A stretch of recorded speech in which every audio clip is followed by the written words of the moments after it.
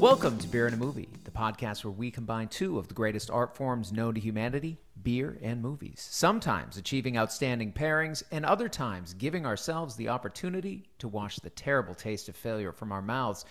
I'm one of your co-hosts, Dave Gurney. I'm here with Joe Hilliard. Happy All Horror October. Happy All Horror October to you. And to you guys out there. We're excited because we're doing something that it's new for us. We've had guests on the show before, but Sure. I mean, this is perfect because in All Horror October, as you and I are analyzing all the horror films we've done and the ones we'd like to do and making sure we get a varied level of different kinds of movies, it struck me that we have only done, and I might use these terms incorrectly, cryptids. I'm going to have a guest soon tell you what that means, David. Twice, The Shape of Water and Godzilla. Now, I may even be using this incorrectly. So what we've done for the episode today, as we discuss two cryptid-based horror films, is bring on guests from their podcast, 50 States of Terror. It is Kaylee and Anthony Diaz. Welcome. Hey. That was so much. Guys, welcome to Beer and a Movie. We're so happy that you're here. We weren't able to get into the room together, so we're doing this a little remotely. I have so many questions for you, David. I'm sure you do too. Let's get some beers open, though. David, I think you brought one that is completely apropos. Yeah, so we were talking about, as Joe said, doing a couple cryptid films this episode because we were going to have Kaylee and Anthony come join us, this kind of, podcast collab that we're doing.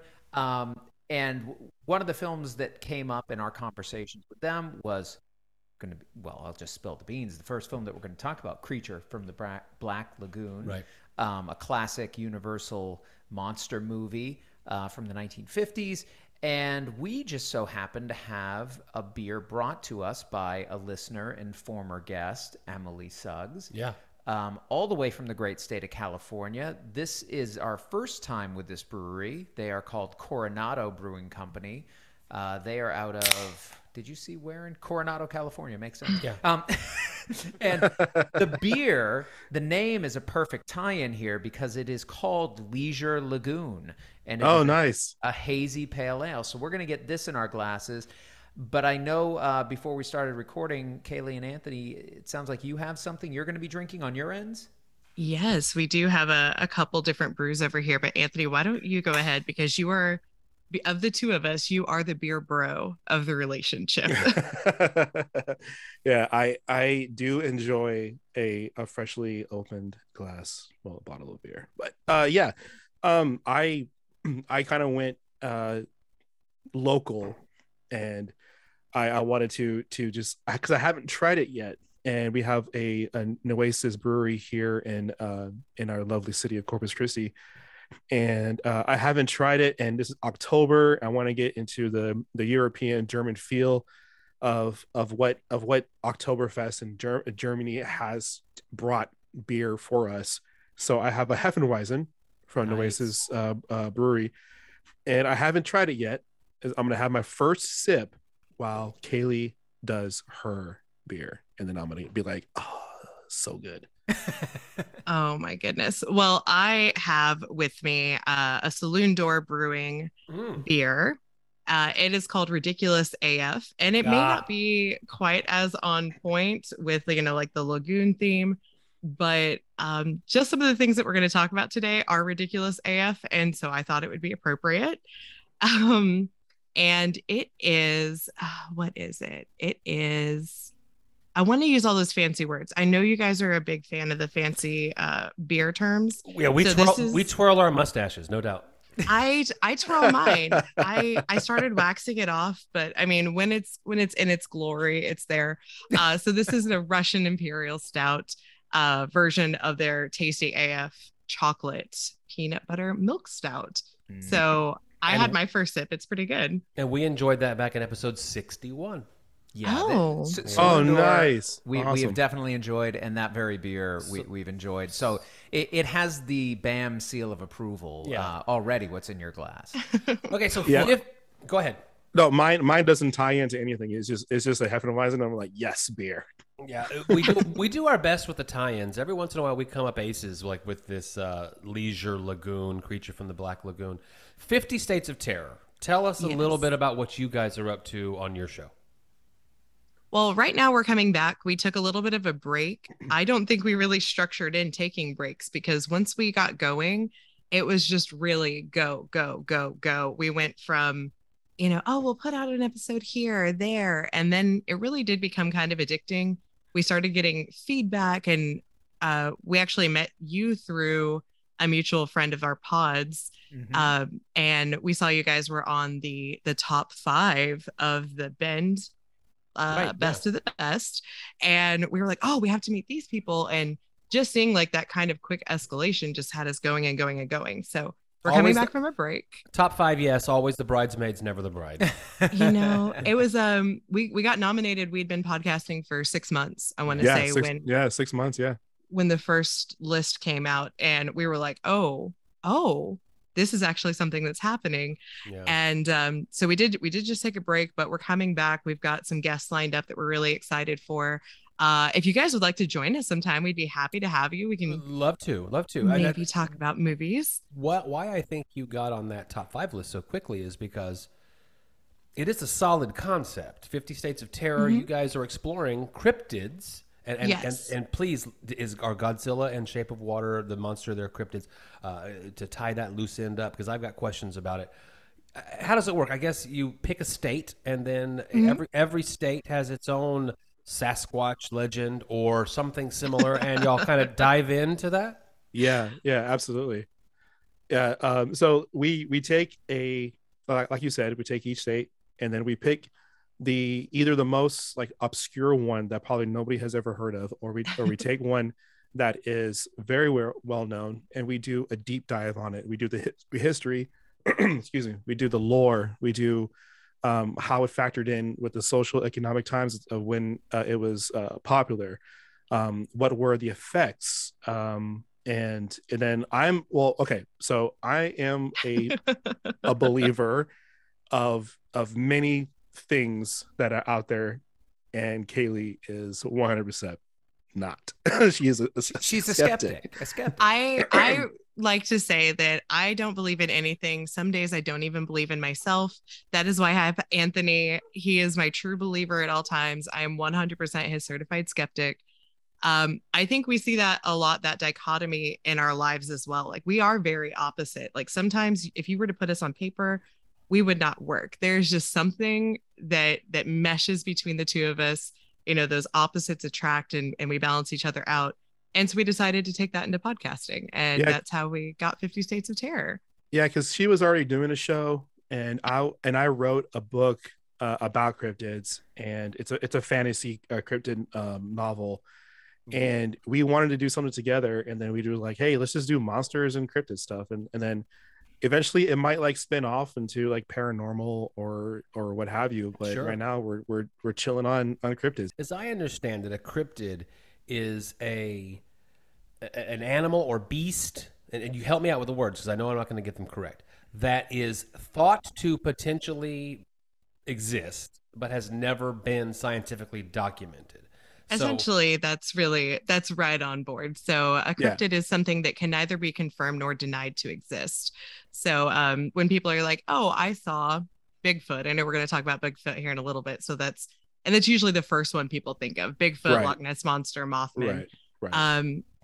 No, I can't prove to you that you didn't see this 6 to 8 or whatever version foot tall creature. I can't prove that you didn't see it, but you also can't give me evidence. Right. So it's very much that catch-22 where it's like, well, we can't prove it's there, but we can't prove it's not there.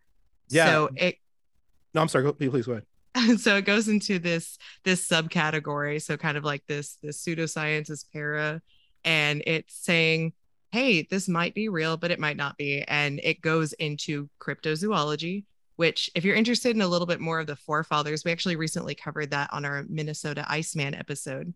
Talk a little bit about the beginners, like the people who coined the term, and really how it came over to America. We talk about those terms a little bit more, but essentially you hit it like nail on the head. So is Godzilla a cryptid, or is that a just a fictional character that happens to be. Do kaiju in general count as cryptids? There you go. Like Mothra or I would. And Anthony, do you have any strong feelings about this? Okay, so my personal opinion on this is when you have something that is being that's not brought through lore, like, okay, so a perfect example would be like the Kraken. Okay, so the Kraken, a giant octopus. We do know that there are large octopuses in the octopi. What's the plural of octopus? It's octopi. So we do know that they do exist, but the lore is giant, sea creatures that crumble onto ships. Something like Godzilla, that's a fictional thing that's been made up for storytelling. So to me, Godzilla does not fit into the realm of cryptids. However, something like Mothra, a giant moth, would kind of almost fit into it, because we do know that in the Jurassic periods and things like that, there have been giant versions of things like Titanoboa is a giant snake, and we know that to have existed. Right. So that fits in that realm. I get the distinction. I get the distinction you're making, that this has to be something that people have claimed to have actually seen or interacted with or somehow observed, not something that was like Godzilla we know was made up for a fictional story. For a movie. Right. Yeah. That aligns a little bit more with what I believe. I think what really takes a cryptid to be a cryptid, of course, it has to be semi-animalistic. It can be like a hominid. It can look a lot like a person. I think belief is really the key there. Do people actually believe that they saw it? Or is this, something that nobody believes, that Godzilla was really coming out of the water? Or, I'm not really as versed with Godzilla as my 4-year-old is, who is currently obsessed with Mechagodzilla. Which is awesome, by the way. That is pretty awesome. It's a whole thing at the moment. But I think if someone were to come forward and say that they truly believed in Godzilla, that they thought that they saw Godzilla, that then crosses into the territory of what is a cryptid. It is a monster I can't prove to you it doesn't exist. That is correct. So having that active back and forth discussion, I think that is what would really take it into But we do know that some cryptids that were classified as cryptids have been proven to exist. Oh, can you think of what's the example that I might know? Oh, the perfect example is the Komodo dragon. Oh, okay. Yeah, so in Godzilla's nephew, if my lore is the Scrappy Doo to Godzilla's Scooby Doo. Sure, but if you're talking in the Scooby Doo universe, a lot of fans just turned you off when you mentioned Scrappy Doo. You're right. I think we lost a lot of listeners. Horrible creation by Hanna-Barbera. Yeah, Scrappy Doo is probably like the C-list characters of all. Oh my gosh, you guys! I loved Scrappy when I was a kid, but I was also kind of wait. Our language, are we PG? No, you can let your freak flag fly. I mean, I just wanted to be sure, because I know I am an F-bomb mom 100%. I was kind of an asshole of a kid, and I was like I was the only girl in the group for most of my existence. So I kind of had to be. You kind of have to like compensate a little bit. It's like, I guess, like a Napoleon complex, but for being a female. And so whenever I saw Scrappy, I really identified. I was like, you kind of have to be a jerk sometimes. You gotta hold your own. And like, yeah, Scooby's great, but I've got some good. Go ahead. I would say, Kaylee, I'm just getting to know you, but clearly you do have puppy power. I do have puppy power. Now, if only I were dainty and adorable. Oh my Anthony, this is your time to shine. Okay, so we started All Horror October 2 Octobers ago. This is our 3rd year, and the very first film on the very first week of October 2020 was Frankenstein, 1931. Oh, nice. Okay.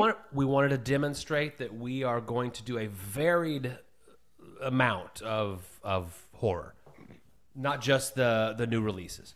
Now, of course, back then we talked about how it was the second of the Universal classic monster films, the first, of course, being Dracula. And the 1-2 punch in 1931 of Dracula and Frankenstein created not I guess a franchise, although these characters really only began to meet one another in the 40s when popularity was waning, and they brought in the Abbott and Costello Meet series. Sure, yeah. Now you're beginning to see the Wolfman hanging out with the, So if you look at the Mount Rushmore of those Universal monsters, this is who I'm going to put on there, the ones that are the most well known. It's the ones that appear in Monster Squad. Dracula, Frankenstein's monster, the Mummy, the Wolfman, and then the last one to the party, 1950, help me, 4, right? Yep. The 54. film that we're going to discuss today, the creature from the Black Lagoon. Hell yeah. Now, is this a cryptid? I mean, back to our conversation about Godzilla being more of a fictional character. Yes, I would definitely classify the creature of the Black Lagoon as a cryptid because it falls under the realm of mermen, and aquatic creatures. Because it makes possible, well, it doesn't make possible sense, but it makes the definition true. And of course, like, this is not one of those things to where it's been made up for film, because it falls under the realm of mermaids. Right. So mermaids in general are cryptids. Now I know that Kaylee and Anthony, there's been a little bit of debate about this topic. Yeah. Oh yeah. We she now has a different point of view onto mermaids, and then now that she's back, she's gonna chime right in on this hot topic of. Listen, I just heard mermaids. All right, I've got the bad dog is put away. The good dog, the goodest of boys, he can stay out and lay on the couch. Mermaids, are we asking if they're cryptids or not? Yes. Okay, initially, I did not think that mermaids were cryptids. If you check out our first episode, I have some very strong opinions that mermaids are half human, so no, they don't count. And then I covered mermaids for one of our episodes, and the more I got into it, and the more I really started researching into what is a hominid, what is, and I may be pronouncing some of the words wrong. Guys, I barely graduated high school. I'm just doing good to have a conversation some days. You sound learned to me. Oh, well, thank you, sir. I'll take that from you guys, But the more I started researching into what does it take to be a cryptid, how much of it has to be not human, there are different versions of mermaids. So when we start talking about Greek origins, yeah, they may literally be more half fish, half human. But we are going to discuss a little bit later, because I have some notes for you about some Filipino stories. And those are technically mermaids too, but they have webbed hands, they have duck feet, they have scales all over their body. There are different versions of mermaids. Okay. And we definitely, I'm not going to say we over-sexualize all female figures in pop culture history, but we know that it tends to happen. And, I mean, we're just so damn pretty. But it happens a lot. And the version of the mermaid that we know today, first of all, is actually more of a siren, but that's okay. That's a different episode. That's very true. No, I think I think mermaids can officially be called cryptids. Doesn't make me happy, but I will say it. Wow. Also, I think that aliens can technically go into the cryptid territory. But I think it also goes back to that root of, do you believe you saw it? Can I prove that you didn't see it? Is it a biological? Is it an animal? Is it something? And there's definitely a lot of debate in the community, but I did cover aliens at one point, so I have to say it's a cryptid now. Yeah, I mean, I think one of the fascinating things about this film in particular, Creature from the Black Lagoon, is that the story arose from a conversation that went on with a cinematographer telling the story of this sort of mythical race of half fish, half human. Yeah, so it's truly based in a cryptid scenario, right? Where you have somebody saying like, no, there are these things that exist out there. You don't understand. And then somebody, in this case, the producer, William Allen, kind of running with that and saying like, okay, let's think about what a story that would take that as its premise would turn into. Yeah, the film was produced by William Allen. It was directed by Jack Arnold, who had a huge hit the year before with It Came from Outer Space, which was Universal's first 3D movie. This is at the end of the 3D, which was like a very brief craze sure, in the 50s. and it was already on the decline. Right. Yeah, from like 1951 to 54, I think. Right. Yeah, Right. Something like that. Yeah, and with Black Lagoon coming out in 1954, the marketing was all about it not only being in 3D, but it being the first underwater 3D film. Special housings and rigs were made to keep, because they shoot with 2 cameras back then, polarized, black and white, polarized differently, and then you're wearing the glasses that are very similar to the ones we wear today, not the red lens, blue lens, but there's a polarization that interacts with the film being projected. Yeah. So the film, it couldn't be more simple. It's a group of scientists. One of them finds a fossilized hand of what we will learn to be the Gill Man, or the creature from the Black Lagoon. He is in the Amazon. He takes it to the, I thought this name of this place was so funny, the the Maritime Institute of the Amazon, or something like that. Yeah. That they, then they bring up a group of scientists who go back to the area, and they encounter a living Gill Man. They encounter him first of all because he likes to reach his hand up and show it to the camera, and then that's all you see is the hand. It's that classic 50s, like, I'm gonna get you.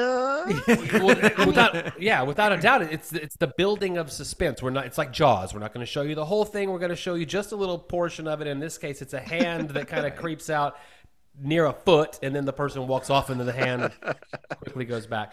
But this creature begins killing people, but in my opinion, it's out of self-defense. The first 2 guys that are in absolutely agree. Oh yeah, 100%. No, yeah. Absolutely. So I definitely, first of all, on the claw thing, I think he's just looking for his glasses, because if you've ever seen me try and like reach for the nightstand, or like I'm trying to find something, especially first thing when I wake up, like when he's going into that tent and he's just kind of like flopping his arm around. Yeah. He's not aggressive. He just can't see. He's got bifocals. Okay. I don't think that he is the antagonist like this movie really represents. When he goes into that tent, he's very curious. And I think when I grew up on a farm, I grew up with like a lot of wildlife around, and you would see with like younger animals, they're more curious, and they kind of like will poke around. Like you'd see baby deer that would kind of like, oh, hey, what's going on? Baby possums, things like that. They're a little more, they're meddling, but they're so cute.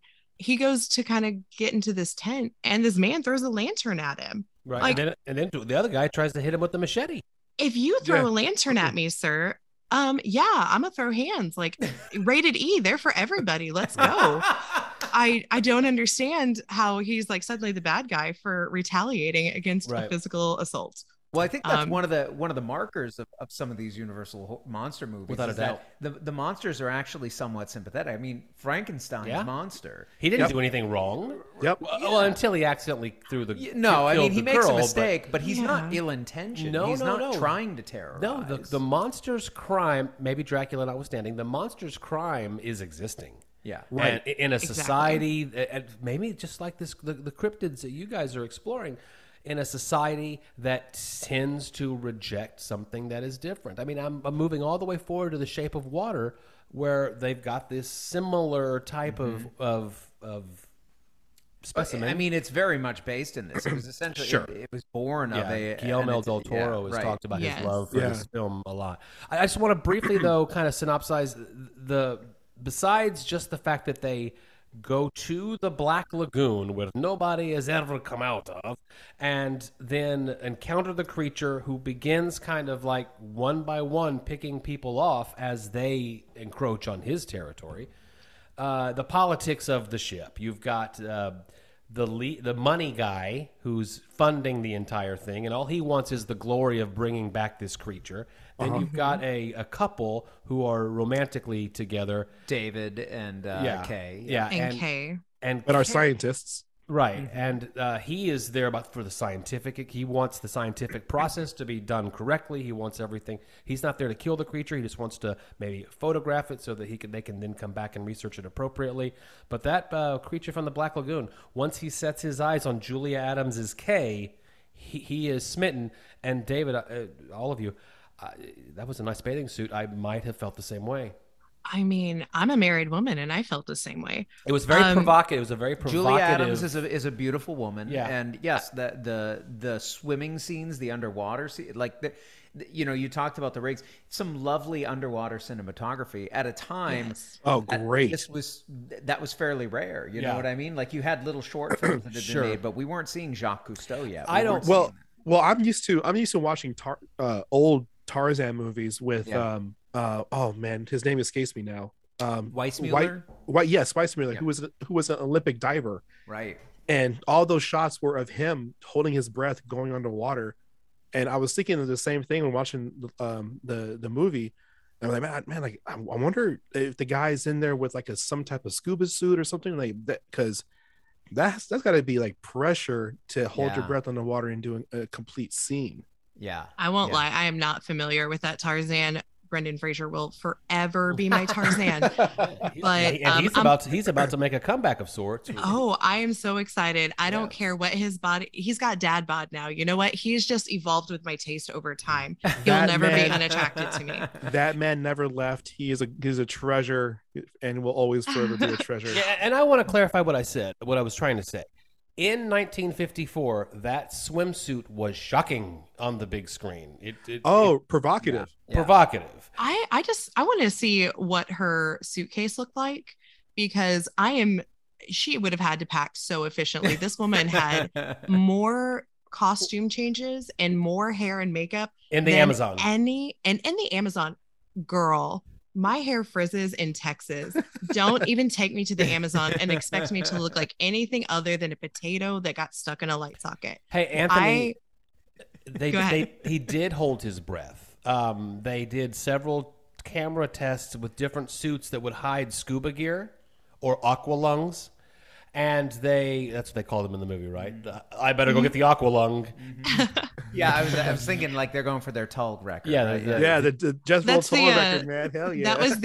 that was the British equivalent. So while we were calling it scuba gear in Britain, they were referring to them as aqua lungs. Ah, great.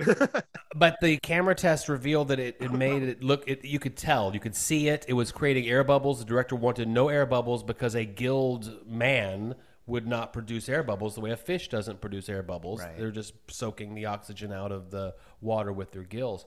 Right. So yeah, he was holding his breath. On top of that, the suit, the visibility in the suit was so poor that he was basically blind in it. He was blind with no air, and then he would hold his breath for up to 5-minute takes, and then he'd quickly be ushered underwater to a hose waiting for him that was put into his mouth. And how Goodness. scary is that? Well, I know the visibility came in. So they had two different actors, if I read correctly. They had one for the water scenes and the one for the land scenes.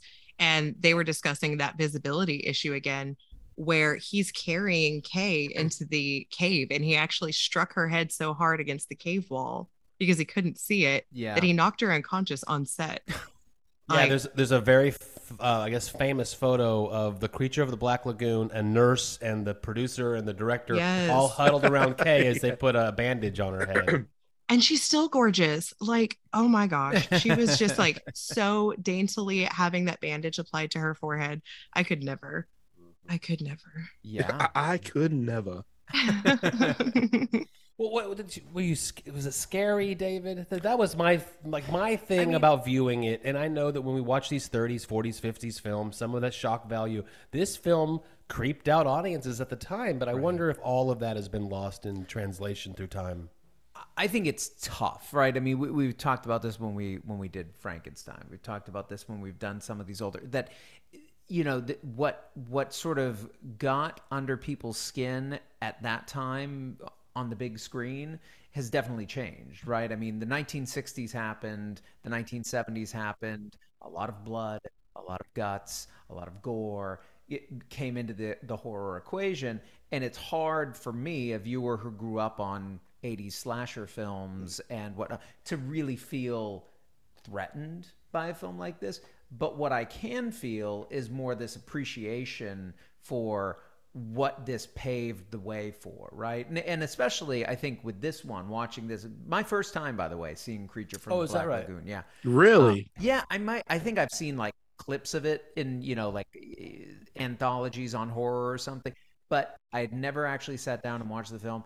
And I think watching it now at this point in my life, the fact that Shape of Water was out just a few years ago and I did enjoy that film, and I kind of had to, like, that helps me to understand sort of the impact of this film. But no, I don't find this to be a scary film to watch personally. What about the two of you? Do you think of this as a horror film that works for a contemporary audience?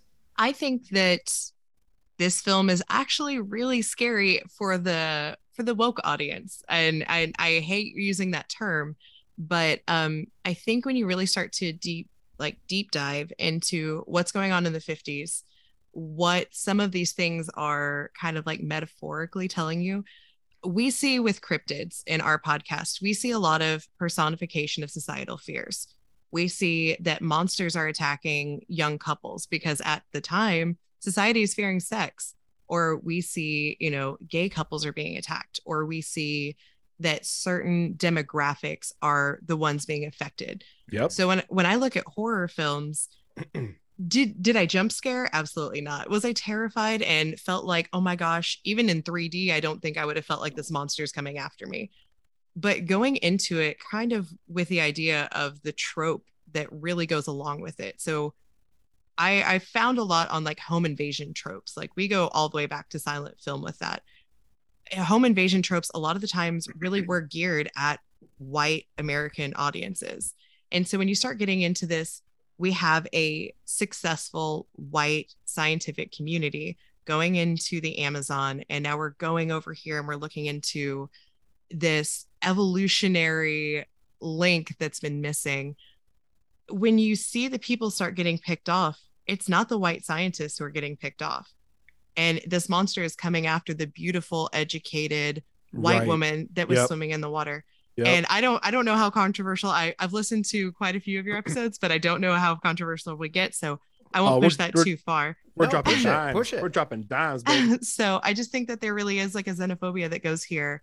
And when you start looking at what was going on at the time that this was written, at the time that this was put out, if you start looking at the characteristics of the Gilman himself, there's been a lot of people who call out like, hey, like the shape of his lips, the shape of the body, like these are all supposed to be representing an African male, or this is supposed to be representing this. And while it's like, oh no, it's just a monster design, he needed bigger lips. Like, when you're in a time frame of the 1950s, which during all of this Brown versus Board of Education is going on. This movie came out 2 months before the Supreme Court passed down their verdict. Mm-hmm. So there's a lot of racial tension that's happening. So while this may have come from a Mexican director, I believe it was, or cinematographer, telling a story at Orson Welles' house, now it has become a very much like an American told story. And what are we going to do? We are going to personify the current fears that are happening. And I think that it kind of makes it more scary when I'm looking back, and especially as, a white woman looking at it, where I didn't have any qualms. I was like, oh yeah, cool. This is like, oh, it's so trendy to like vintage horror. This is great. And then I'm like, oh wait, but the Brazilian guy got killed, then the Brazilian guy got killed, and the other Brazilian guy got killed. And then the white guy just got maimed. And then who's left? And I'm like, oh, well, and it's all because of the pursuit of this white woman, which was, it was just a really real thing that was happening at the moment. Yeah. So, no, I mean, I think you're dead on. I mean, when you think about it, so, will that chill a viewer watching it? Maybe not, but should it? Yes. I think that's like, this is one of those, I think you're exactly right, Kaylee, that if you start looking at the social context, the moment that this film arrived in, the way the monster's depicted, the way the kills unfold in the film, I think you're absolutely right. There's some very problematic ideological underpinnings. Yeah, absolutely.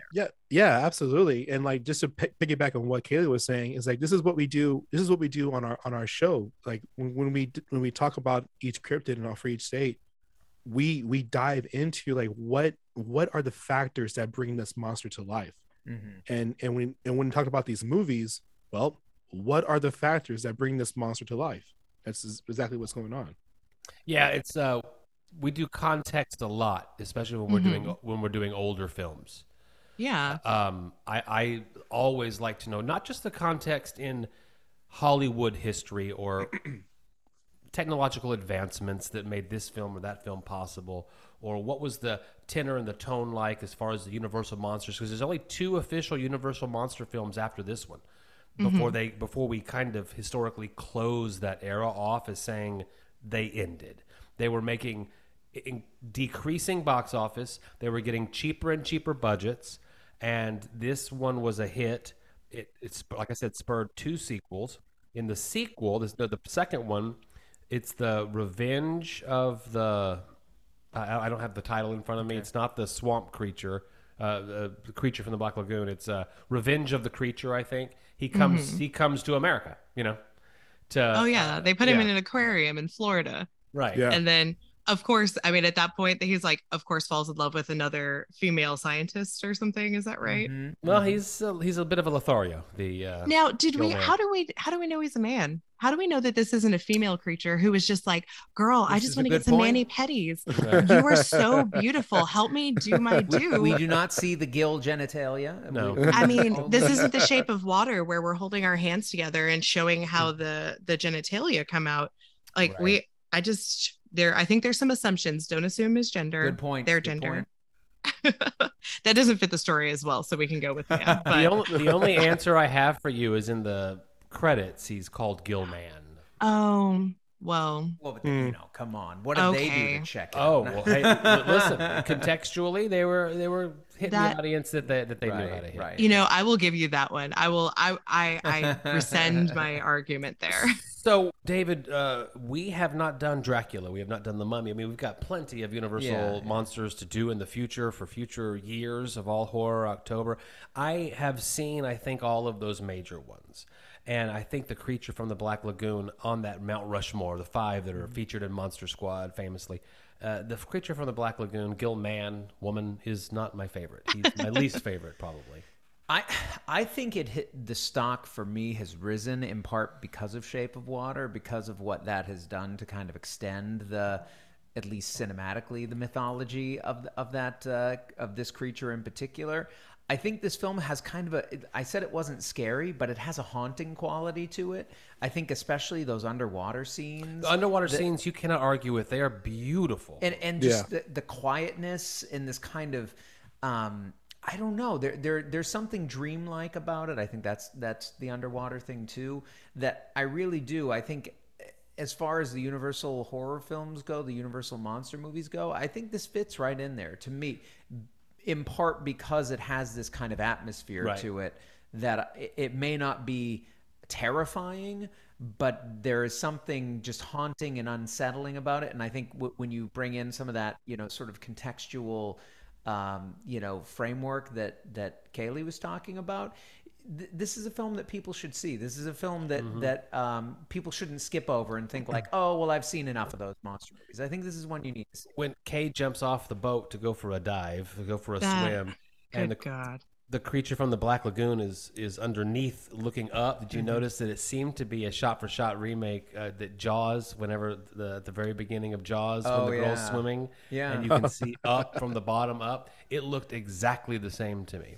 The other thing I wanted to make sure I got out, I thought that the intro, in the beginning, there was darkness and light, and it's like a slight retelling of the biblical creation story, using that language, and then he goes, and then things emerged from the sea, and I'm like, wait a second, in 1954 they're kind of blending the creation story and evolution, and that is actually fascinating to me. That was something that really caught my attention. So I have a couple things that I say this specific expression about, and I know we kind of joked about it before. I was like, I have to Google things or I'll die. So I say that about that, and I say that about I have to say weird things or I'll die. Like if it comes to my head, it's probably coming out of my mouth, whether or not it's weird. When we were watching this film, I found myself Googling all of these like the Devonian age. I was Oh, yeah. Googling like the specific man that they were referring to. I'm like, was there a man in that? Do we have hominids at this point? And so I actually do want to give them some like, some props because I was like, is that a real age? I'm not really familiar with that one.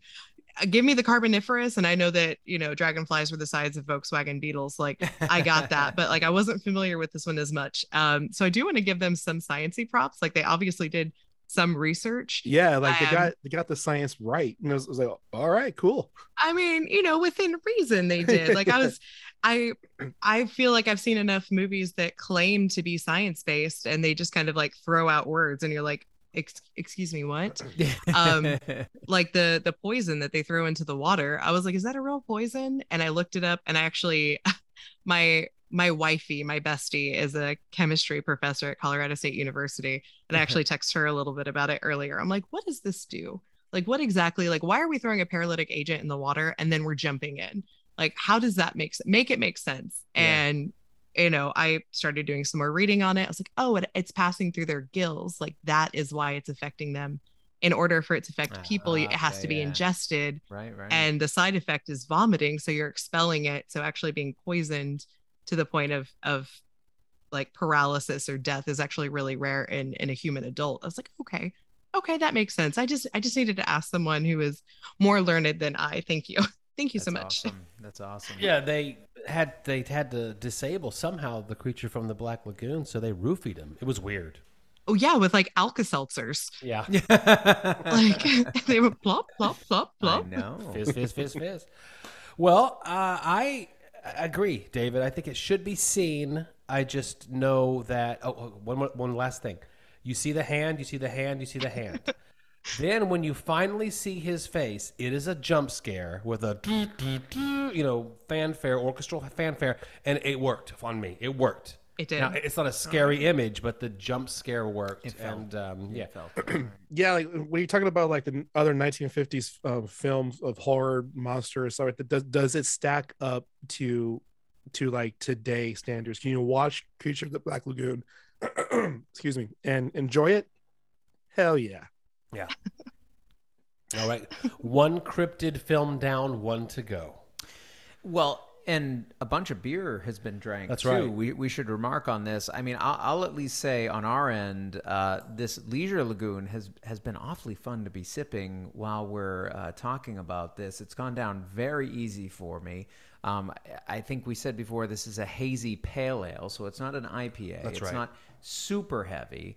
I think 5.5% alcohol by volume, which puts it in a very comfortable category as I think a leisurely sipper. Yeah, nice. Should. If you're comparing your IPAs to your pale ales, Right. Then it does have everything that you would expect it not to have. That big hop bill. Right. I would maybe like to take a trip to Leisure Lagoon and never leave. Yeah, I mean, this Coronado for first time on the show. Emily, thank you for bringing this to us. Good This on is you, a Coronado. Fantastic beverage. I've enjoyed it immensely, and it has definitely helped with the conversation. I feel like y'all have been dropping pearls of wisdom, so I have to hope that maybe it was the libations that were stimulating that.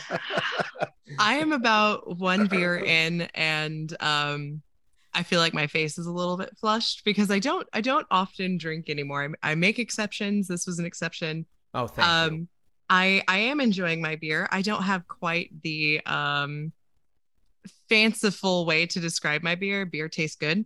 And Anthony, what is your beer like? What are the keynotes? What are the undertone of flavors? Twirl that Please tell mustache, me. Anthony. Twirl that mustache. Well, excuse me as I twirl my mustache, and I swirl my Hefeweizen and my Noasis You don't Brewing swirl Company. it. My Oh, my yeah, glass here. Unlock the aromas. He's Goodness. He's freeing it up. You guys are meant to be together. You can have him. Hey, Kaylee, is there any beer left in your glass? There's a little bit. Okay, take a sniff. Don't. Now It smells like chocolate. Okay, No. now swirl but it. that's Now swirl it. Okay, I'm swirling. I'm swirling.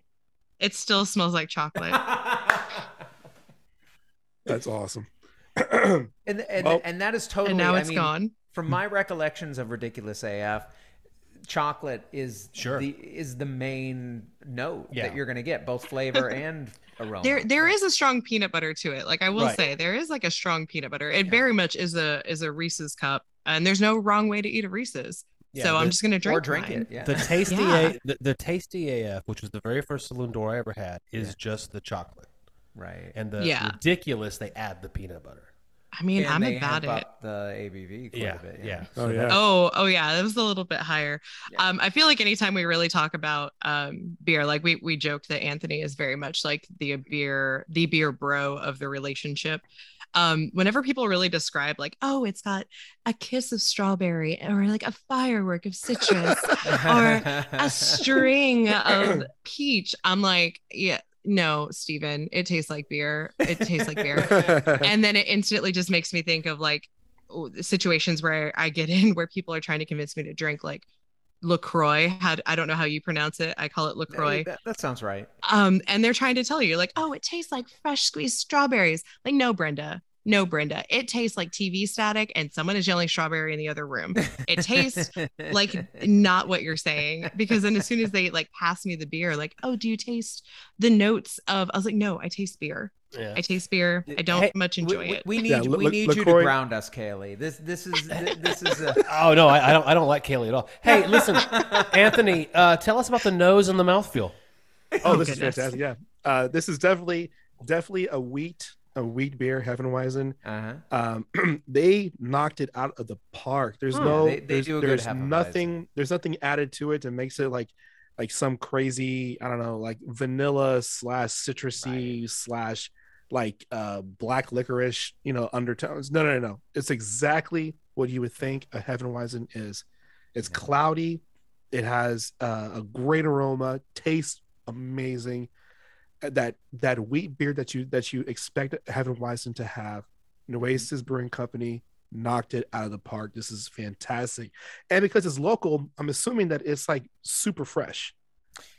You gotta hope, yeah. I mean, it seems like that stuff flies off the shelves. So I think whenever you're picking it up at one of our local shops, I don't think they're getting distributed much outside of our area. I think it's all pretty much here. Yeah, but if you're gonna be in town, stop by there. Grab one of these bad boys. It is delish. For sure. Well, okay. So it sounds like we all had some fun drinking. We definitely enjoyed talking about the movie. We're going to take a little break, as we do. And when we come back, as Joe sort of alluded to, we will have a second cryptid film that we'll talk about. And at least Joe and I will be opening some other beers. So we'll hit you after the break.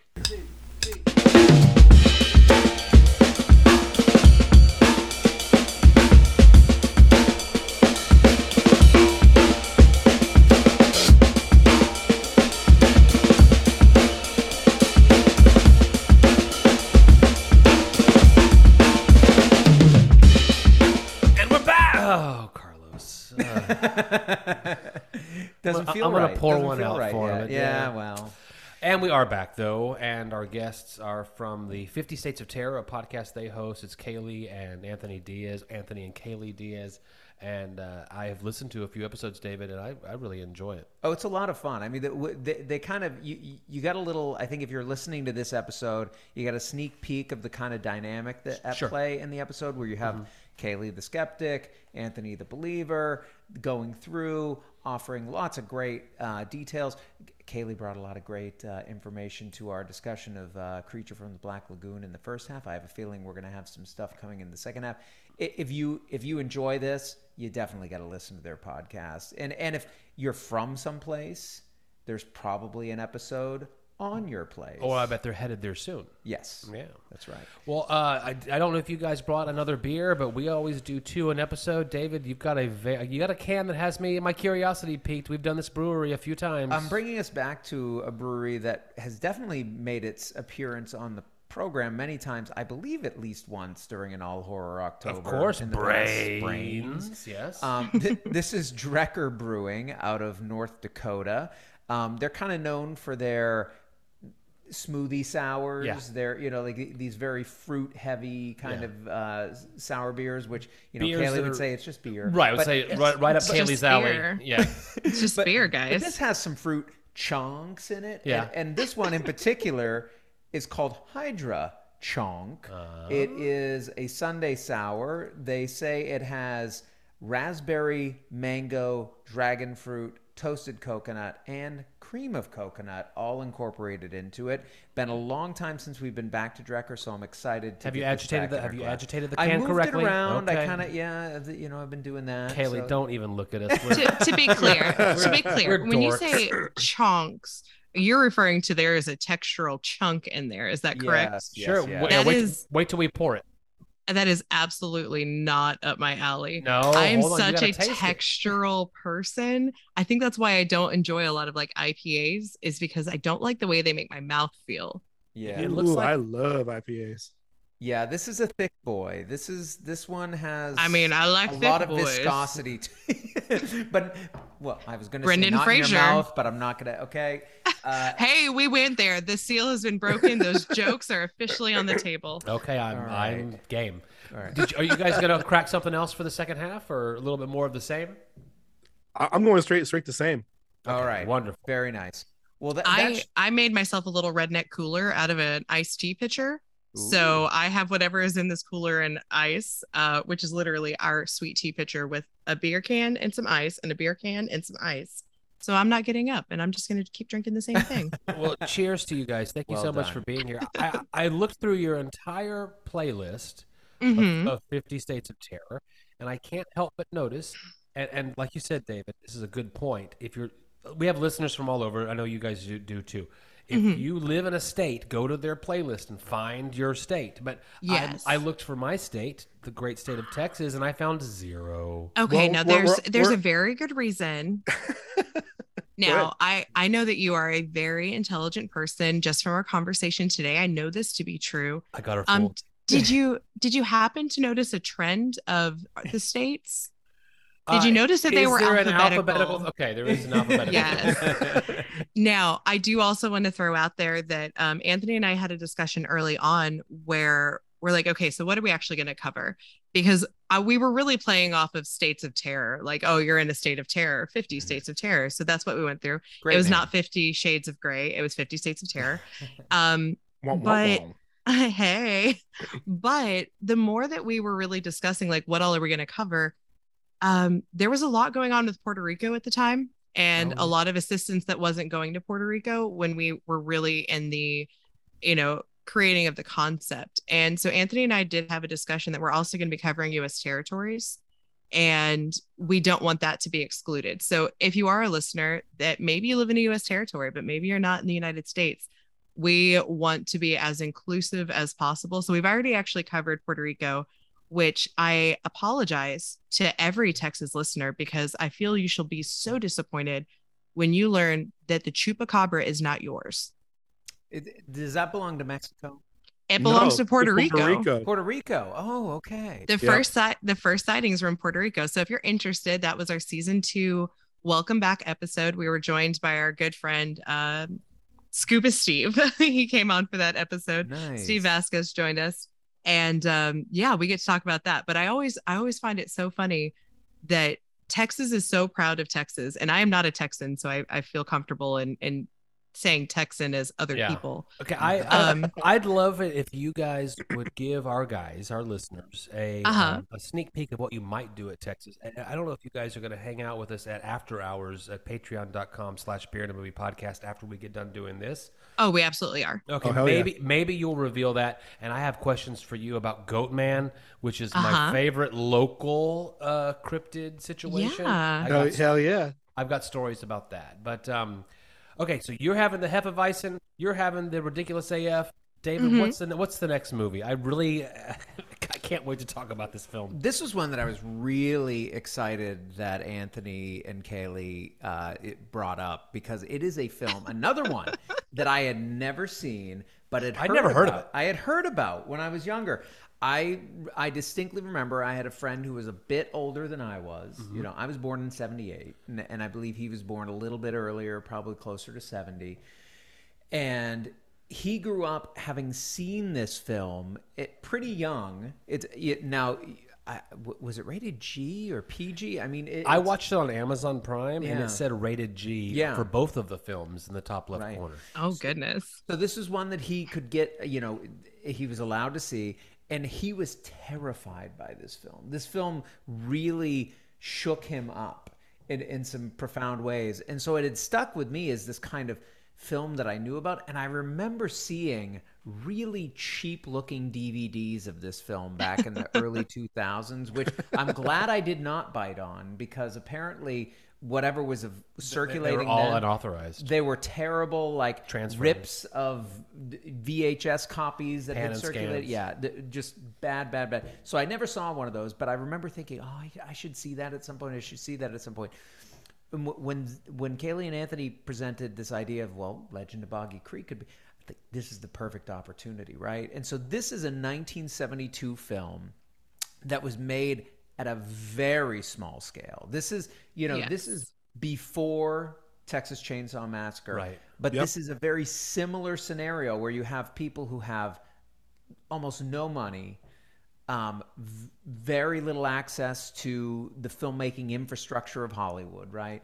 But trying to do something interesting that will capture attention, capture people's excitement. And what happens here is we have the filmmaker Charles B. Pierce, who decides, let's take this local legend, this local idea of this, and I keep reversing the pronunciation of this town. Is it Fouke? It's Falk, but Falk. at least one person called it fuck in the movie. Okay. And I think I'm gonna go with it. That's just the dialect. It's funny because I actually moved to Texas from Arkansas.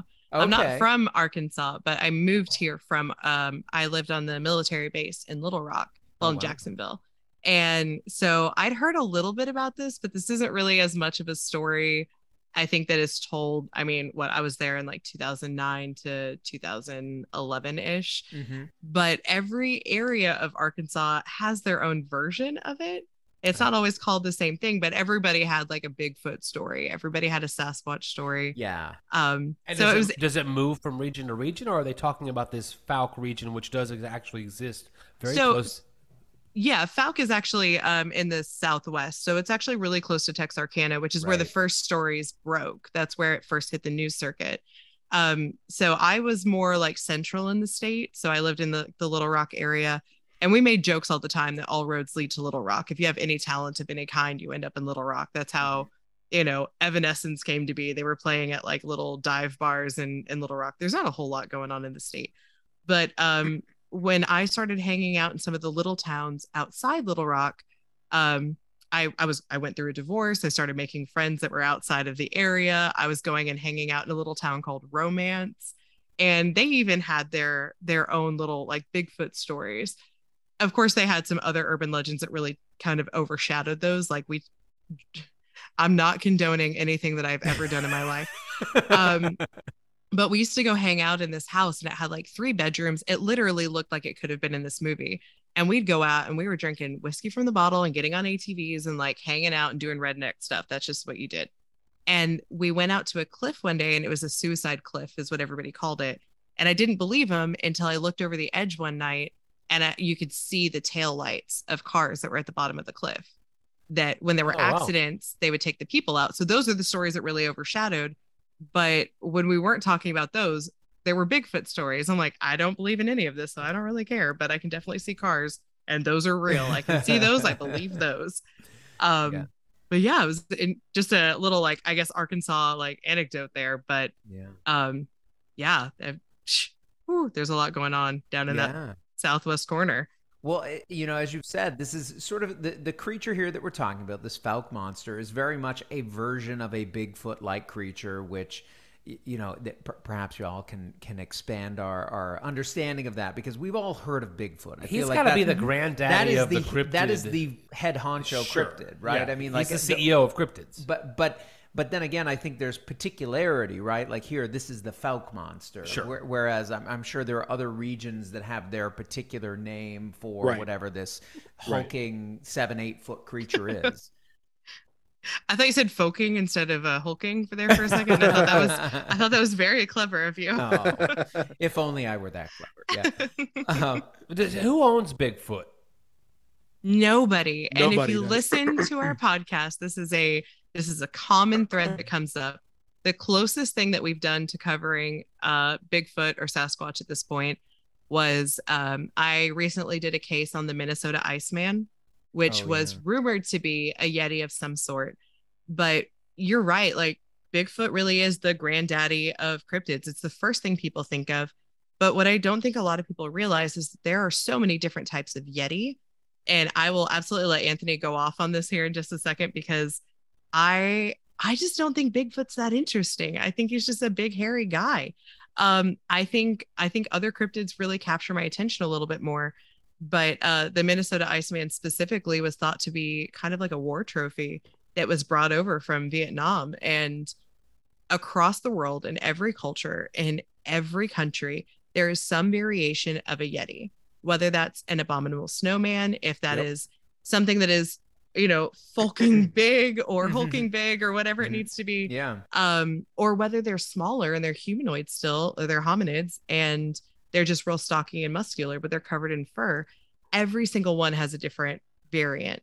Yeah. And so not that makes it unappealing to me. It's just one of those like, cool, everyone's got that story. Let's focus on like the snallygaster that has tentacles and a bird head, and let's go really far out there. But That Anthony, I know you I thought so. It was a whole moonshiner operation. But Anthony, I know you have a whole thing on Bigfoot. So if you'd like to weigh in on Bigfoot and who gets it. No, like you're right. Nobody gets to claim Bigfoot as their own, because there's so many variations. And like if you had to put like one area of, okay, if we had to put a placemat on and say, hey, this is where Sasquatch is, it would be like Canada, Washington State area. Okay. It'd be Anthony, let me interrupt you real quick. Where was the video shot, the famous video we've all seen of that famous lumbering whatever that is? Fun fact, that was a female. That was supposed to be the maiden of the wood. Okay. And that was on the West Coast. West Coast. Yeah, that was on the West Coast. All right. But yeah, like, so like when we were talking about Sasquatch and where it's from, that's why we're not going to give it to any state, because Florida has the skunk ape. Let's see. Arkansas, Louisiana has the Lakewood monster, the Fawk monster, and then Bigfoot is like Washington State, Canada, and things like that. So, man, I have so much prepared on Bigfoot. I'm like, I don't know. Like, I can go on for like an hour.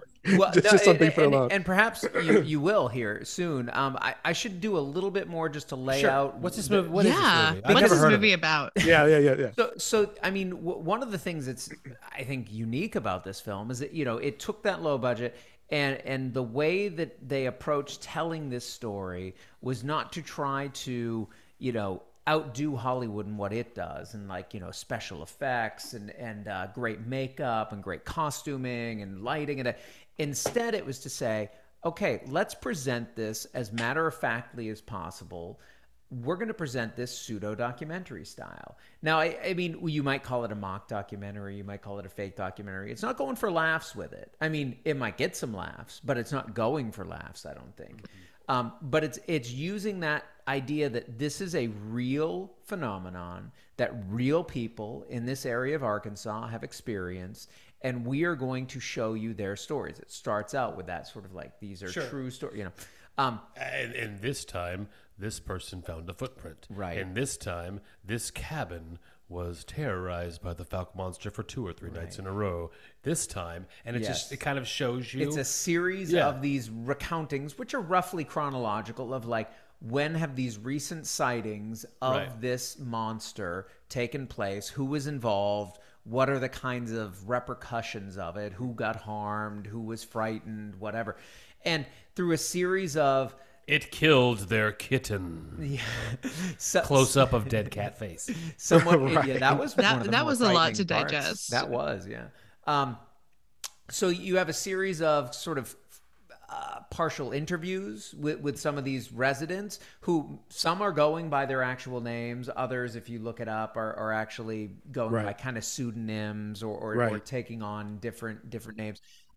But presenting stories that some of them had encountered themselves, some that had been talked about by others, and then doing these kind of dramatic reenactments of these scenarios that people found themselves in where this monster was attacking. And, the reason why this fake documentary format, I think, is especially notable is that, a film that came along just about 25 years later, Blair Witch Project. I thought about the Blair Witch many times while watching which this. Absolutely. Yeah. We know well. Very similar scenario, using a small budget, saying, what can we do with this? Well, let's present it as if it's a documentary. It's these people actually experiencing this thing. And both of those films, this Boggy Creek and Blair Witch Project, doing that kind of crazy astronomical return on investment that you get with these kind of small budget films, the Blair Witch was shot for 100,000 and made 100 million. Right, Yeah. exactly. Yeah. Now here, yeah. not quite as big a jump, but still on a budget of about $160,000. Yeah, $1972. Somewhere around $20+ million taken in at the box office, which for that time period, this, at least by some accounts, was up among the top grossing films of 1972. I saw Absolutely. that. And I really think that really can attribute a lot to this was a drive-in theater must see. I think there's kind of an ambiance that lends to, I know we don't have a lot of drive-in theaters anymore, but I remember, when I was younger, we had quite a few and we would go see those. And the movies that were very like tech heavy, that were very like science-y or futuristic, they didn't really resonate with me the same way as when you saw like a fairy tale movie or when you saw a movie that was about being outdoors. When you're watching something about being in the outdoors and what the potential lies in the shadows of the woods and where our drive-in theater was, and the woods are right there, you're looking at the woods like, is there something there? And I think that theater of the mind really, which is something that I know Anthony uses a lot in our podcast, like theater of the mind, but I think it really does play into the efficacy of what they're showing you. Mm-hmm. Now, I will say this is a film that Anthony chose. I chose Creature of the Black Lagoon because I already knew some of the undertones. I'm like, yes, this is my style. This is more Anthony's style. I had some problems with the film overall, but it does have kind of a secret connection to our first film, which is that Clint Eastwood appeared in the third of the Creature from the Black Lagoon. That was his film debut, was that he was like a lab assistant.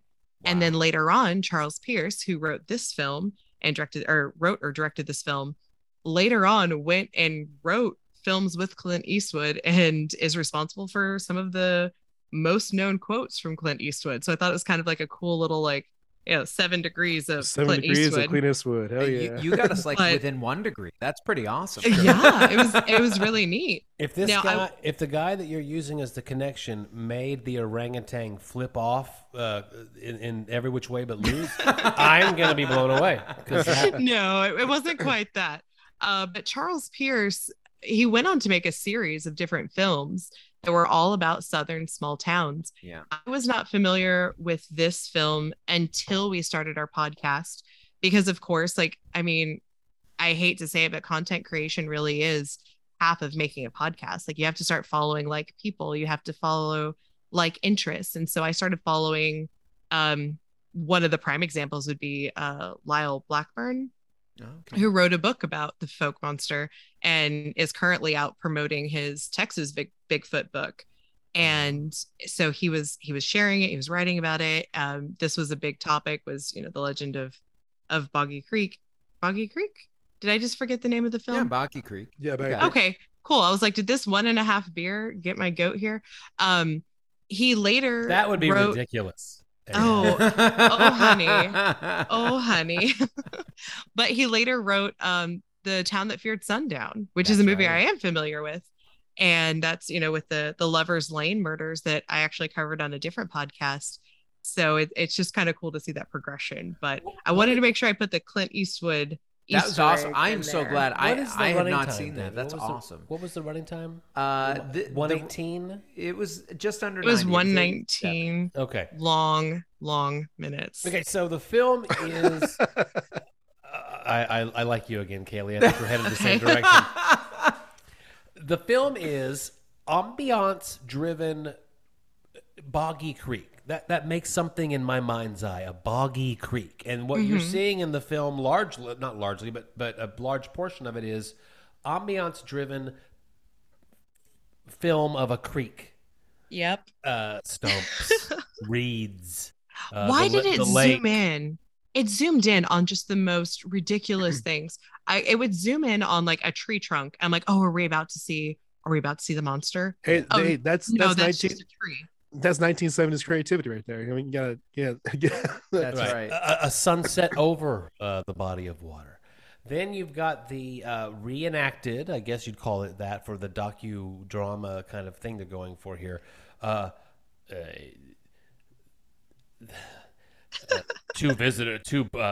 man and his son came to fish, so they went down to the creek to fish.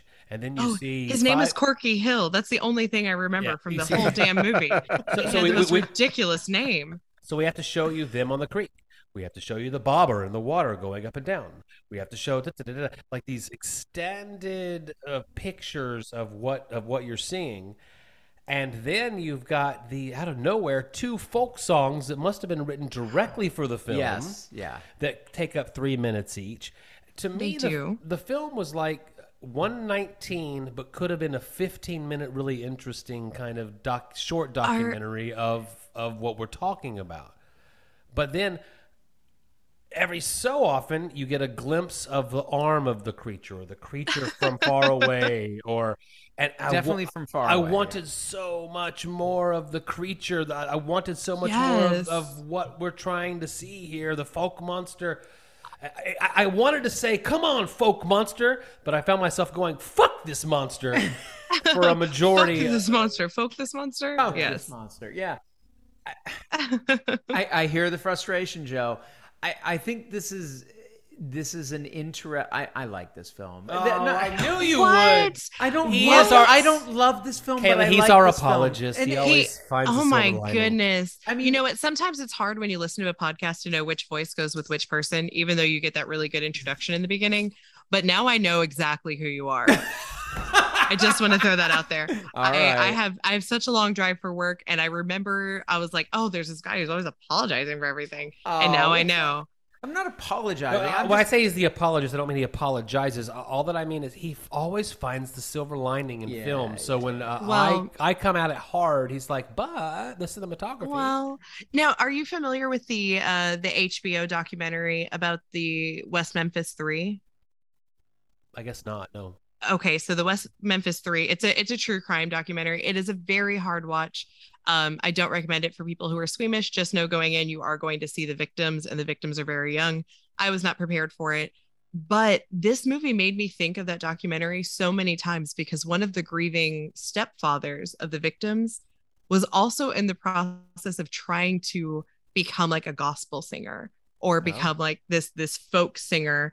And it would go from like these horrific, horrible stories to him trying to sell his records and singing. And it just felt so out of place and disjointed. And so during, our mockumentary documentary, Legend of Boggy Creek, it would just go from, the horrible thing and the man who lives alone in the swamp, but this little boy bothers him every morning. And then we're going to sing a song about it. And I just felt like they were trying to give us the impression that this Bigfoot is just really, really lonely.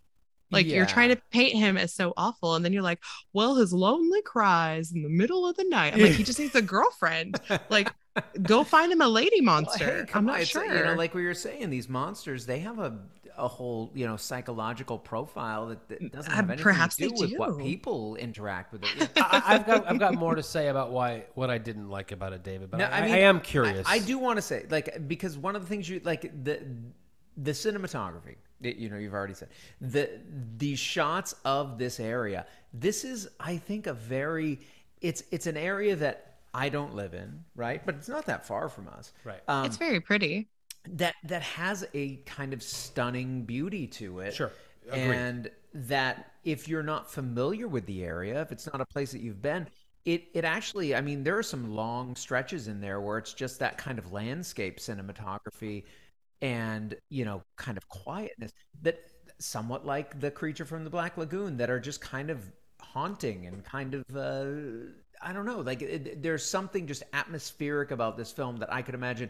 We've talked about on the podcast before the idea of a party film, and usually we're talking about one that's kind of so strange that, like, at any given moment you turn around and there would be some weird image on the screen and everybody would kind of get a laugh out of it or something. Kaylee Anthony, a party film was a film you put on at the party with the volume all the way down, but people will then kind of get together on the TV and ask to turn the volume up because you're watching a party film. Right. Have you ever seen Mother Goose Rock and Rhyme? That would be my party film. No, but it's going to be on our list for a future episode. You better bring me back for that one, because it is. But tell me, Dave, how is this a party?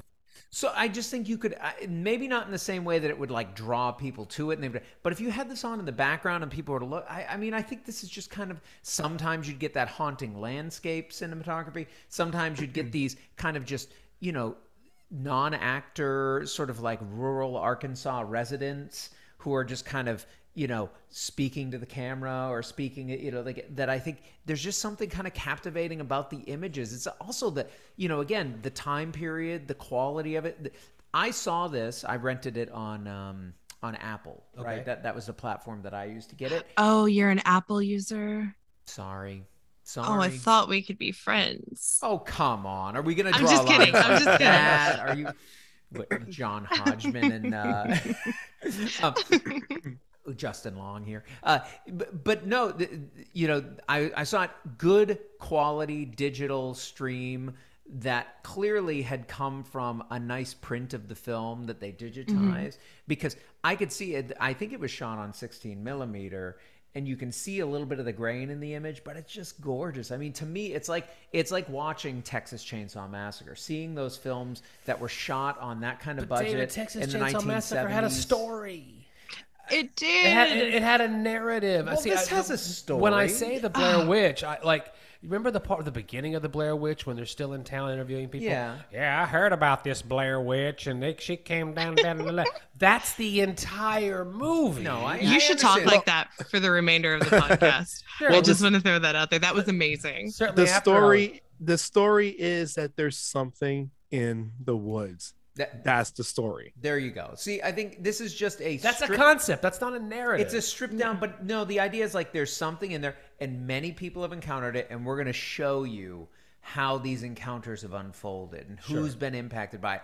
And I get what you're saying, Joe. It does not give you a character or even set of characters to latch on to, other than maybe the monster, but it doesn't really develop the monster. Oh, the monster gets about 39 seconds of screen time in the entire 90 minutes of film. So I understand what you're saying, but I do think that there's something there. I don't think it is a great film. I don't think it's one that everybody needs to see. Creature from the Black Lagoon, yes. Everybody should see Creature from the Black Lagoon.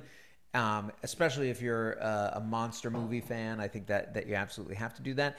This one, I don't think you have to see, but you have to appreciate what it did. I mean, how many films in this era were able to find the kind of audience that this film that's did? The truth. You're and absolutely that right. is just film outstanding how it was able to make that kind of mark at Anthony, that moment. I feel bad. I don't want to shit all over a guest's movie that he suggested. Oh, no. Because here's the reason why I picked this movie is because it shines a small little light in the early years of the birth of cryptozoology. Mm-hmm.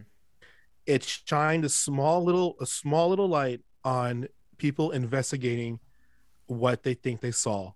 And whether it be the chupacabra, whether it be Bigfoot, whether it be Mothman, skunk ape, what have you. This was an introduction, film-wise, in a new media to show people that there are those who come to investigate these types of things now, because this wasn't around in 1920s. The stories were, but nobody was out there investigating what these things could have been. And that didn't come around to 1950s. Right. No, I think for that reason too. I mean, this is an interesting sort of moment where I think this, as Anthony said, like cryptozoology was kind of coming more into popular recognition. You have film as a medium with more people able to enter it with even more limited means than they'd been able to in the past. What can you do with this? And Pierce, in that moment, I think brought these things together in a way that just caught fire. It ignited the public's imagination and got them in there. Now, to us, does this come across as a chilling expose of a phenomenon? Probably not. No. I mean, like, no. because we've seen so much since. Correct. I mean, I grew up watching Inside Edition, where they were every week they had some. Well, I was just going to say that I remember when I saw Blair Witch Project, I saw it early before the big buzz of it, and then everyone went to go see it. And I remember there were two types of people for that film. That was very scary, and what they didn't show was effective. And then the other people were like, what? What's the big damn deal about this movie? It's making so much money, but it's so stupid. What happened at the... So, okay. That being said, rewind. When did Blair Witch come out? 2097. Okay. Yeah. 99. 99. So, okay. rewind. So I was 9 years old when that movie came out, and my whole hometown was, you cannot watch. This is the same hometown that like banned Harry Potter. So it was one of those like a sensible town, you're saying? A sensible town in Missouri, in the heart of the homeland in the Midwest. Yes. So no, I was not allowed, or it's not that I wasn't allowed to. I just never had the opportunity when it first came out. But please continue.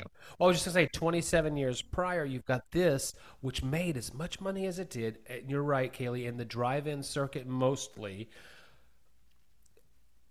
I know I'm approaching it from a pointy-headed level, and I'm not allowing myself to be taken up in it. I know that. I know that I'm being a snob when I watch this movie, but this might be. But I think this is one of those times that you being a snob actually puts you in alignment with most people who would be upset. I think I'm more the snob here, honestly, because I'm saying. Because I usually am. Because I'm saying, well, no, look at this moment in time. Look at what this film accomplished. Look at how it still has this kind of haunting atmosphere to it.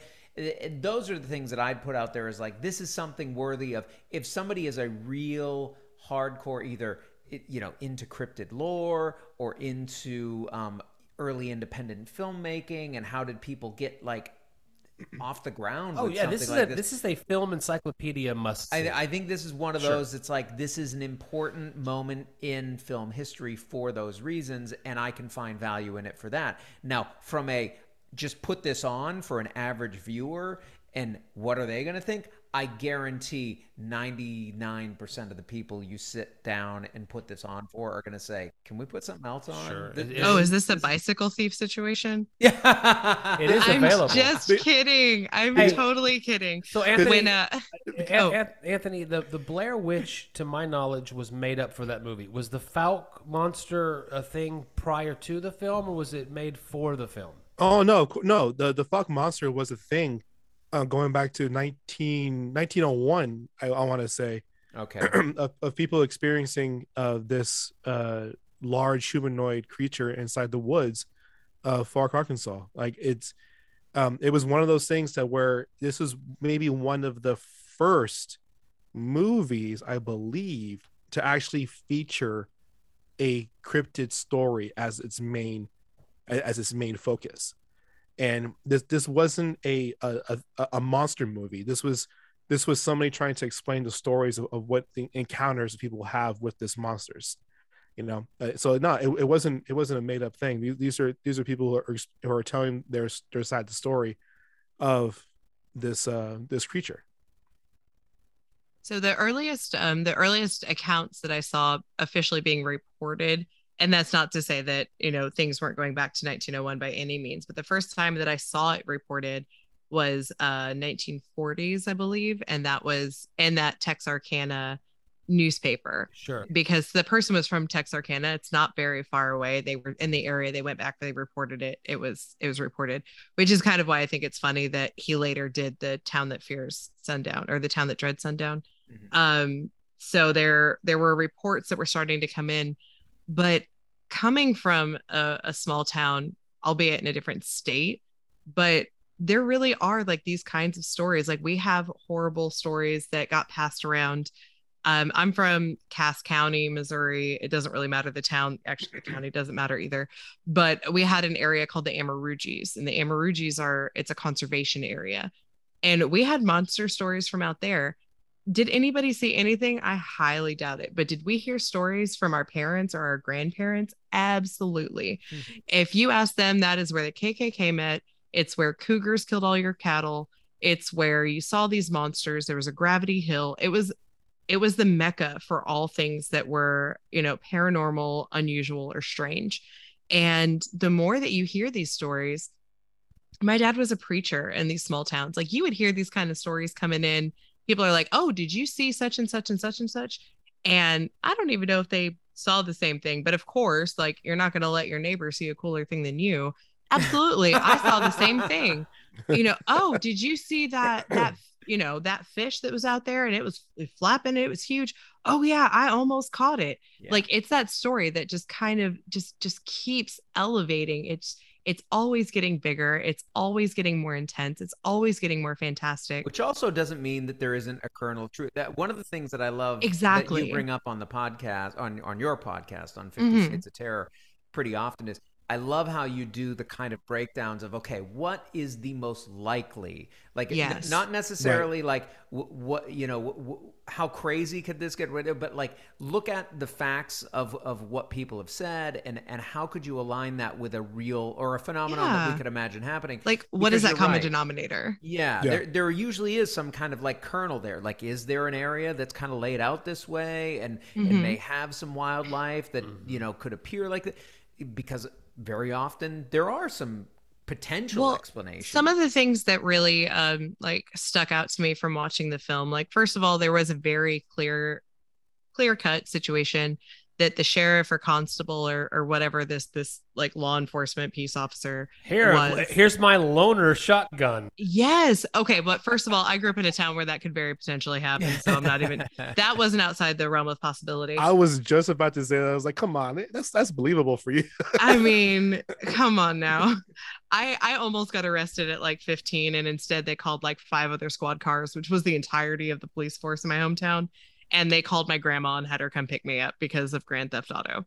I was really just borrowing a car. We could tell that story on a different episode. I just grew up in that kind of town. 60 seconds. Yes, but this law enforcement officer was very much like, hey, do you see these cougar tracks? Like that, a puma, cougar, I'm not sure what they call it. It's very regional as to what it is. And they're like, oh no, I didn't see those. Well, there was a description earlier on in the show where a gentleman is talking about his dog and how it looked like it had been completely flayed, like it had just jumped on its back and pulled it down.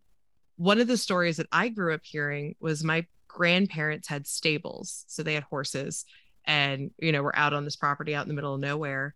And apparently there was a cougar in our area because we're not far from the Ozarks that go obviously into Arkansas. And there was a cougar attack on one of my grandma's horses.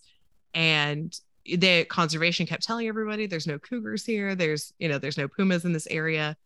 And my grandma just was like, look, I know it was a cat because cats attack from the back. Dogs attack the throat. Cats pounce on the back and they peel down. So when this guy was describing how his dog was attacked and it was attacked like, from up top and it had almost been skinned, I'm like, that actually sounds a little bit more like a puma attack than anything else. Like, or you think about the jaguar that was hiding under the other family's house. Yes. Yeah. That's the exact one. So I was like, I couldn't remember what word they used for that one, but yeah, some of the descriptions were very cat-like in the attack or kind of like that batting at something. Yeah. When we think about cougars, they are big cats, but technically they aren't big cats when it comes to like what the taxonomy, is that the right word? They're still small cats. They're actually more related to house cats than they are lions and tigers. So they are the large. I almost said it. So they're closer related because they are the largest of the small cats. Right. There's a definitive part where it changes. So I'm not saying that anybody didn't experience something that was unexplainable, but there's got to be something on the in between. And I know they had a definite moment where they said that there was about an 8-year gap between attacks. So there was an 8-year gap. Well, guess how long cougars live for? About 8 years.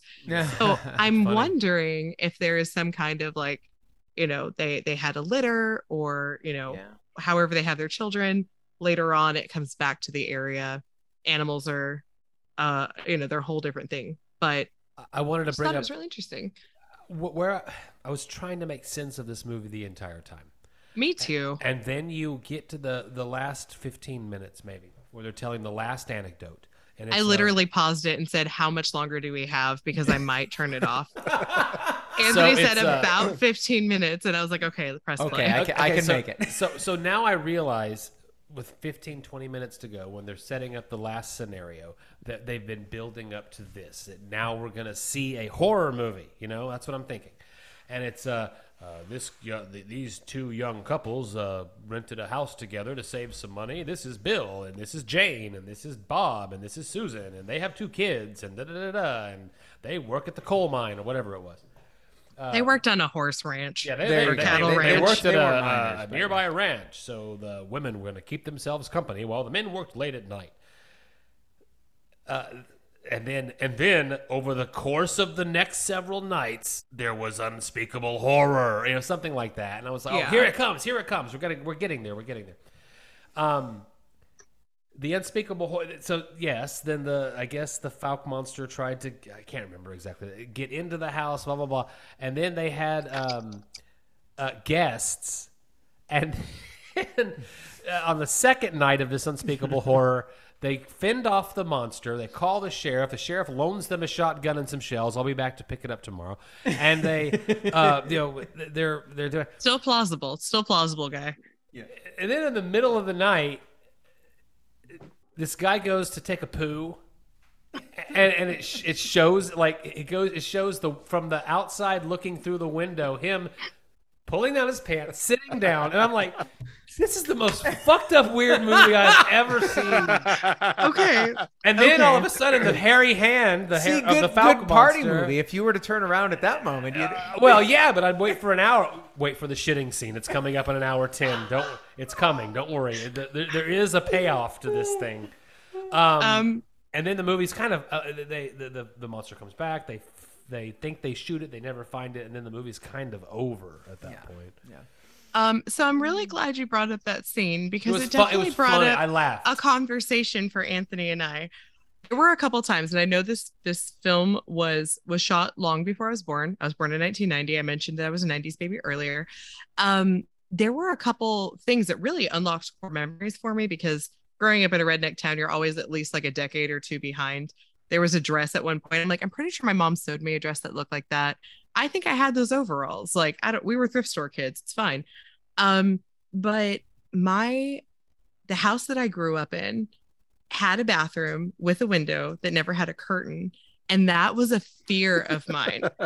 That was a genuine, we were so far out in the country, we could not see another house. Like if you went like a few houses down, you were a mile away. Mm-hmm. Not a big deal. Like you're pooping into the abyss. I don't know how you want to think about it. But I think we have a title for this episode. There you go. Title has been named. But there was a there was a window in our bathroom, and I just had this constant fear that someone was going to look in on me doing my business in the middle of the night. And I was just going to see a face in the window. Like I had nightmares about it. And I know my mom is going to listen to this podcast. So first of all, hi mom. Hi dad. I love you so much. Hey mom, a couple of towels and a few thumbtacks. Yeah. Just something. And I was like, it wasn't a common occurrence, but there have been times that I would be in the bathroom and somebody would be on our property, like trying to buy something out of our yard, because that's what you do out in the country. You see something you like, you're like, walk up to the make house. an offer. Yeah. And when that scene happened, I was like, oh my God, my childhood fears have been realized. Did I see this movie when I was young? Oh, that's crazy. So in the realm of cryptid movies, Yeah. okay, in the realm of cryptid movies, there are a handful or more of Sasquatch related movies, besides Harry and the Hendersons, which is a comedy, family comedy. Yeah. yeah, family I comedy. loved that movie. The majority of cryptid movies involve some type of horror, terror, and what have you. This is the first one that had a documentary style telling the story of the origins or people telling of what occurred in their town. And it brings up a really good point to where a lot of cryptid movies stem on horror, on terror. It's like in most fantasy movies, so cryptids can be in fantasy movies, but fantasy cannot be in cryptid movies. It doesn't work. It discredits. It discredits what the cryptid is. So like in fantasy, you have let's just say you have elves, right, and you have those type of cryptids coming into fantasy settings, but then when you put in fantasy into cryptid movies, it becomes non-scary or non-horror. Yeah. So this was the only one that I truly do think that if you were just you take away all the horrible acting, horrible acting. You take away all the crummy cinematography.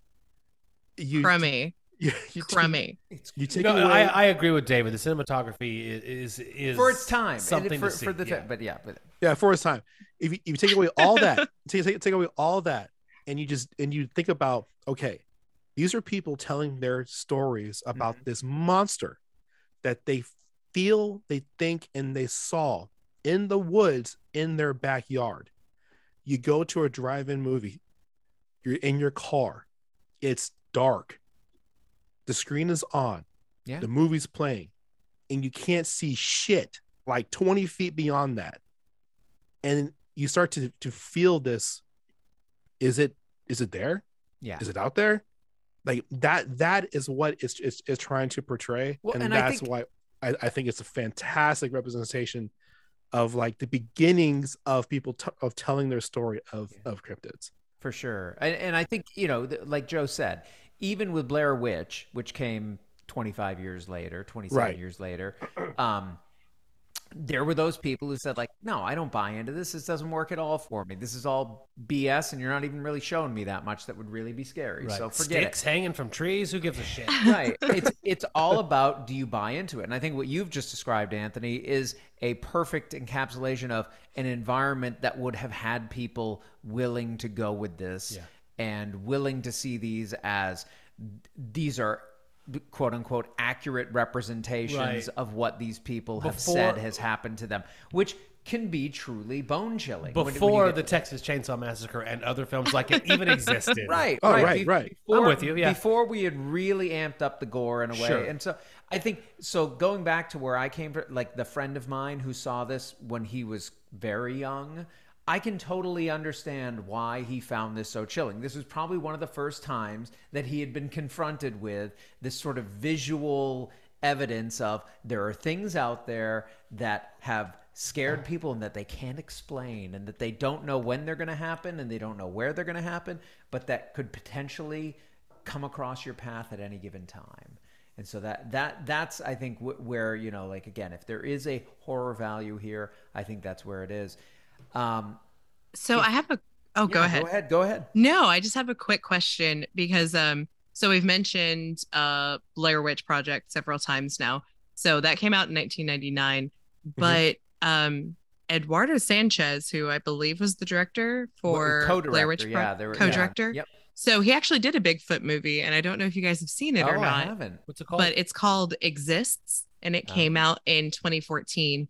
No. So Anthony and I actually got to submit a brief movie review for another podcast called Gore and More, and they covered Exists, and it's another found footage film, but it is created and directed by Eduardo Sanchez. How is it? And it's really not that bad. I can't remember what my review was at the time, but now that it's kind of set with me, I do like it a little bit more. I'm not a big fan of found footage. The same way that I don't really like playing video games in first person. I get a little bit of like vertigo when it's really, really shaky cams. Yeah. And yeah. there is definitely some shaky cam to it. There's definitely some moments where I'm like, that was stupid. That was a bad choice. Did you actually reload that gun? But I think it was. If Anthony didn't remember, he remembers now which movie it was. Yeah. So it was. Excuse me. It was definitely it was an interesting film. It brought in some things about Bigfoot that you don't initially think of. Like there's a situation with a Bigfoot child or Sasquatch child, and kind of like a vengeful aspect to Bigfoot.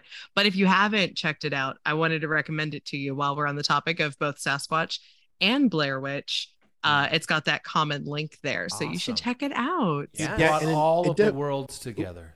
Yes. Yeah, and it plays into the majority of cryptozoologists out there who believe that Sasquatch is an intelligent creature. Like you have your notable cryptozoologists like Lauren Coleman and Dr. Grover Krantz, who are probably one of the two like notable leading Bigfoot cryptozoologists out there. And it goes into the intelligence aspect of what Sasquatch could do in those situations. So like when you watch a movie like It Exists, like we're talking about, it plays into the intelligence. When you're talking about Legend of Boggy Creek, it goes into this is my territory, and you're because at one point it's in the movie, more primordial. Yeah, and at one point in the movie, the narrator was saying like due to humanization, due to like people moving in and things like that, the creature is now coming closer to humans, which plays into that fear factor, you know. Yeah, we covered that. It's the same thing from Creature from the Black Lagoon. I mean, that was really his territory more than anything else. Well, and you kind of see a common thread between both the films when we start talking about like those undertones of the films. One of the other like common theories that I saw for the Creature of the Black Lagoon was talking about, over exasperating your resources, like going to the Amazon and taking too much. Like, are you taking too much from the world? Like, are you taking too much from your environment?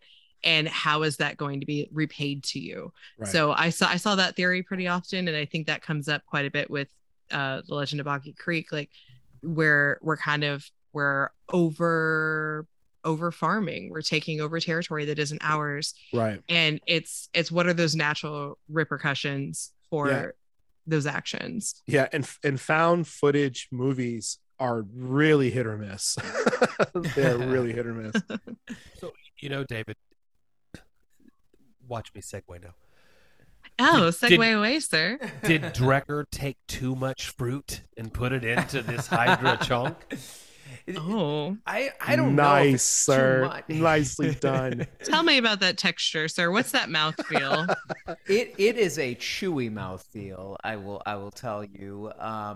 There's a lot in there, and the thing I was questioning as I was drinking. It was delicious. I really enjoyed drinking it, but it's funny when you get those long lists, right? I said this as I was introducing the beer: raspberry, mango, dragon fruit, toasted coconut, cream of coconut. I definitely got the raspberry, definitely got the dragon fruit. I got mango. A little mango, but the coconut was a little buried for me. Agreed. In a way. Was it someone shouting coconut from a different room while watching TV static? Maybe that's it. Maybe that's it. You're giving us the best descriptor we have now. Yeah, it was more somebody shouting it from the other room. Yeah. That it's strawberry. I'm not going to dock it points for that, but it is funny when you get those kind of crazy laundry lists of ingredients. Yeah. And well, what are the ones that actually kind of shine through? To me, it's the fruits here. Yeah, they put coconut in there. It just didn't come through. Yeah, at it's the just end of the it's a thing. milder flavor overall. We've done Drecker 6 times now. And the reason is because they do a good job. And we've had bad fruit smoothie beers on this show. Drecker has never, I don't think, underperformed. And I was so happy when you pulled this thing out. And a Hydra, nice. is a Hydra a cryptid? Please, let's say we've come So full circle. Hydra is that. I mean, that's a Greek monster. Greek monster. So that really comes down to what we talked about in the beginning. Do people actually believe it exists? Now, I don't know very many Greek people. There may be a Greek Hydra cryptid. People may actually believe it's out there. One of the most underrated jokes of all time was in the Hercules Disney movie, where they're like, somebody call IXII when they're saying call 911.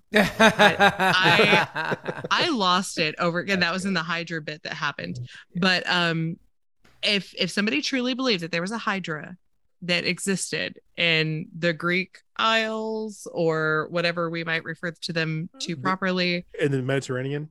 and the Mediterranean, yeah, 2.5 beers is kind of hitting now. I'm such a lightweight. But yeah, if somebody actually believed in it, it could be a cryptid. If nobody believes in it, then it's mythology. And that's lore and mythology are a little bit different, I think. Kaylee. Anthony, Yes. I have had such a good time talking with you guys today. Absolutely. And I look forward to talking to you in the after. Sure. I appreciate you guys coming on and giving us a magnified view of a topic that David and I alone would have been okay with. But y'all put so much flavor and texture into the conversation today. Well, Was it as much texture as your Hydra? Ooh. I think more. A little bit more. I I could taste the coconut with you guys the entire That's time. exactly Oh. it. I think the nuanced flavors is what I appreciate. No, y'all. Is that because I'm brown? I brought the coconut. That was the very white part that I brought. y'all assign yourself the flavor profile that works for you. Anthony, Yes. you're not safe. We're going to kill you in lieu of the white woman. That's gonna be on the boat. Well, the monster has to be in love with me, Oh, apparently. that's true. Yeah. I don't know what you call Anthony in the off time, so Do you want to hear it on the microphone? yes, I'll tell you in the yes, after. Yeah. Okay. And folks, part of what makes this whole thing so much fun is that it doesn't end with the podcast itself. Join us on our various social media platforms. we're on all of them. Yeah, I mean, we're on Facebook, Yeah. we're on Twitter, we're on Instagram. And more recently, I say recently, and it's really been a while now, we're on Discord if you want to join us there. Oh, nice. Yeah. We love Discord. 50 States of Terror is the podcast, and I'm sure you guys are on all of the platforms that are available. And if you've enjoyed our talk with Anthony and Kaylee today, go check out their show. Absolutely. Absolutely. You're going to hear lots more great stuff. And